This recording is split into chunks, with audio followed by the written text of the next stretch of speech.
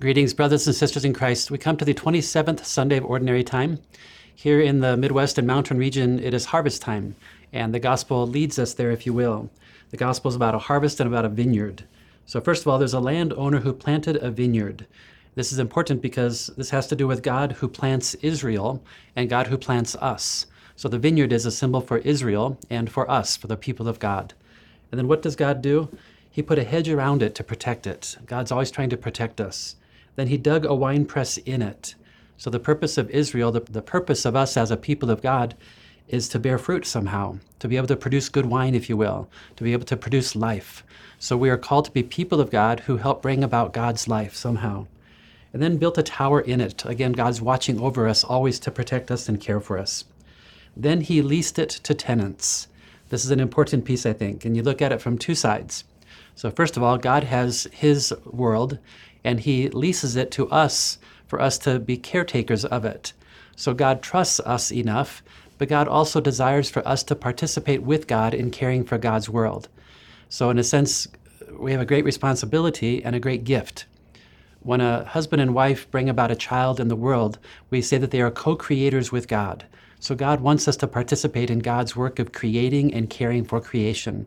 So that helps us look at our world differently. We are helping God to do God's work of caring for this world around us.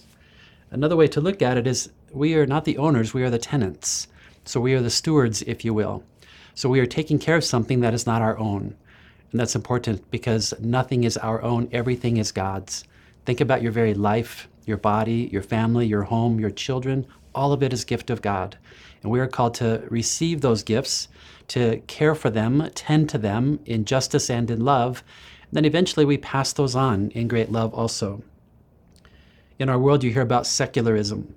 Secularism gives the illusion that our bodies are our own, that our life is our own, and I'm the creator of my life and I can do what I want with it. And the Christian view is very different. Everything is God's, so we come before God and lay everything into God and God's will and God's purpose. When vintage time drew near, he sent his servants to collect the harvest. But the tenants seized the servants. They beat them, they stoned them, and they killed them. This is the history of Israel with the prophets, by the way. This is what they did to the prophets. And how does how does God respond to that? Not out of anger, but he just sends even more servants. And they continue to beat and stone and kill them. And then the owner sent his own son. This is the story of God the Father and Jesus, the second person of the Trinity. The Father sends the Son.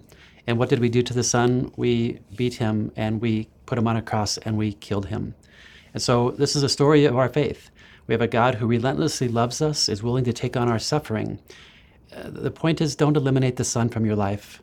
Don't let the Son be killed in your own life. Rather, he's been raised from the dead, so let him be in you. Choose to be with him, and then the Father's glory will be with us. Have a good week.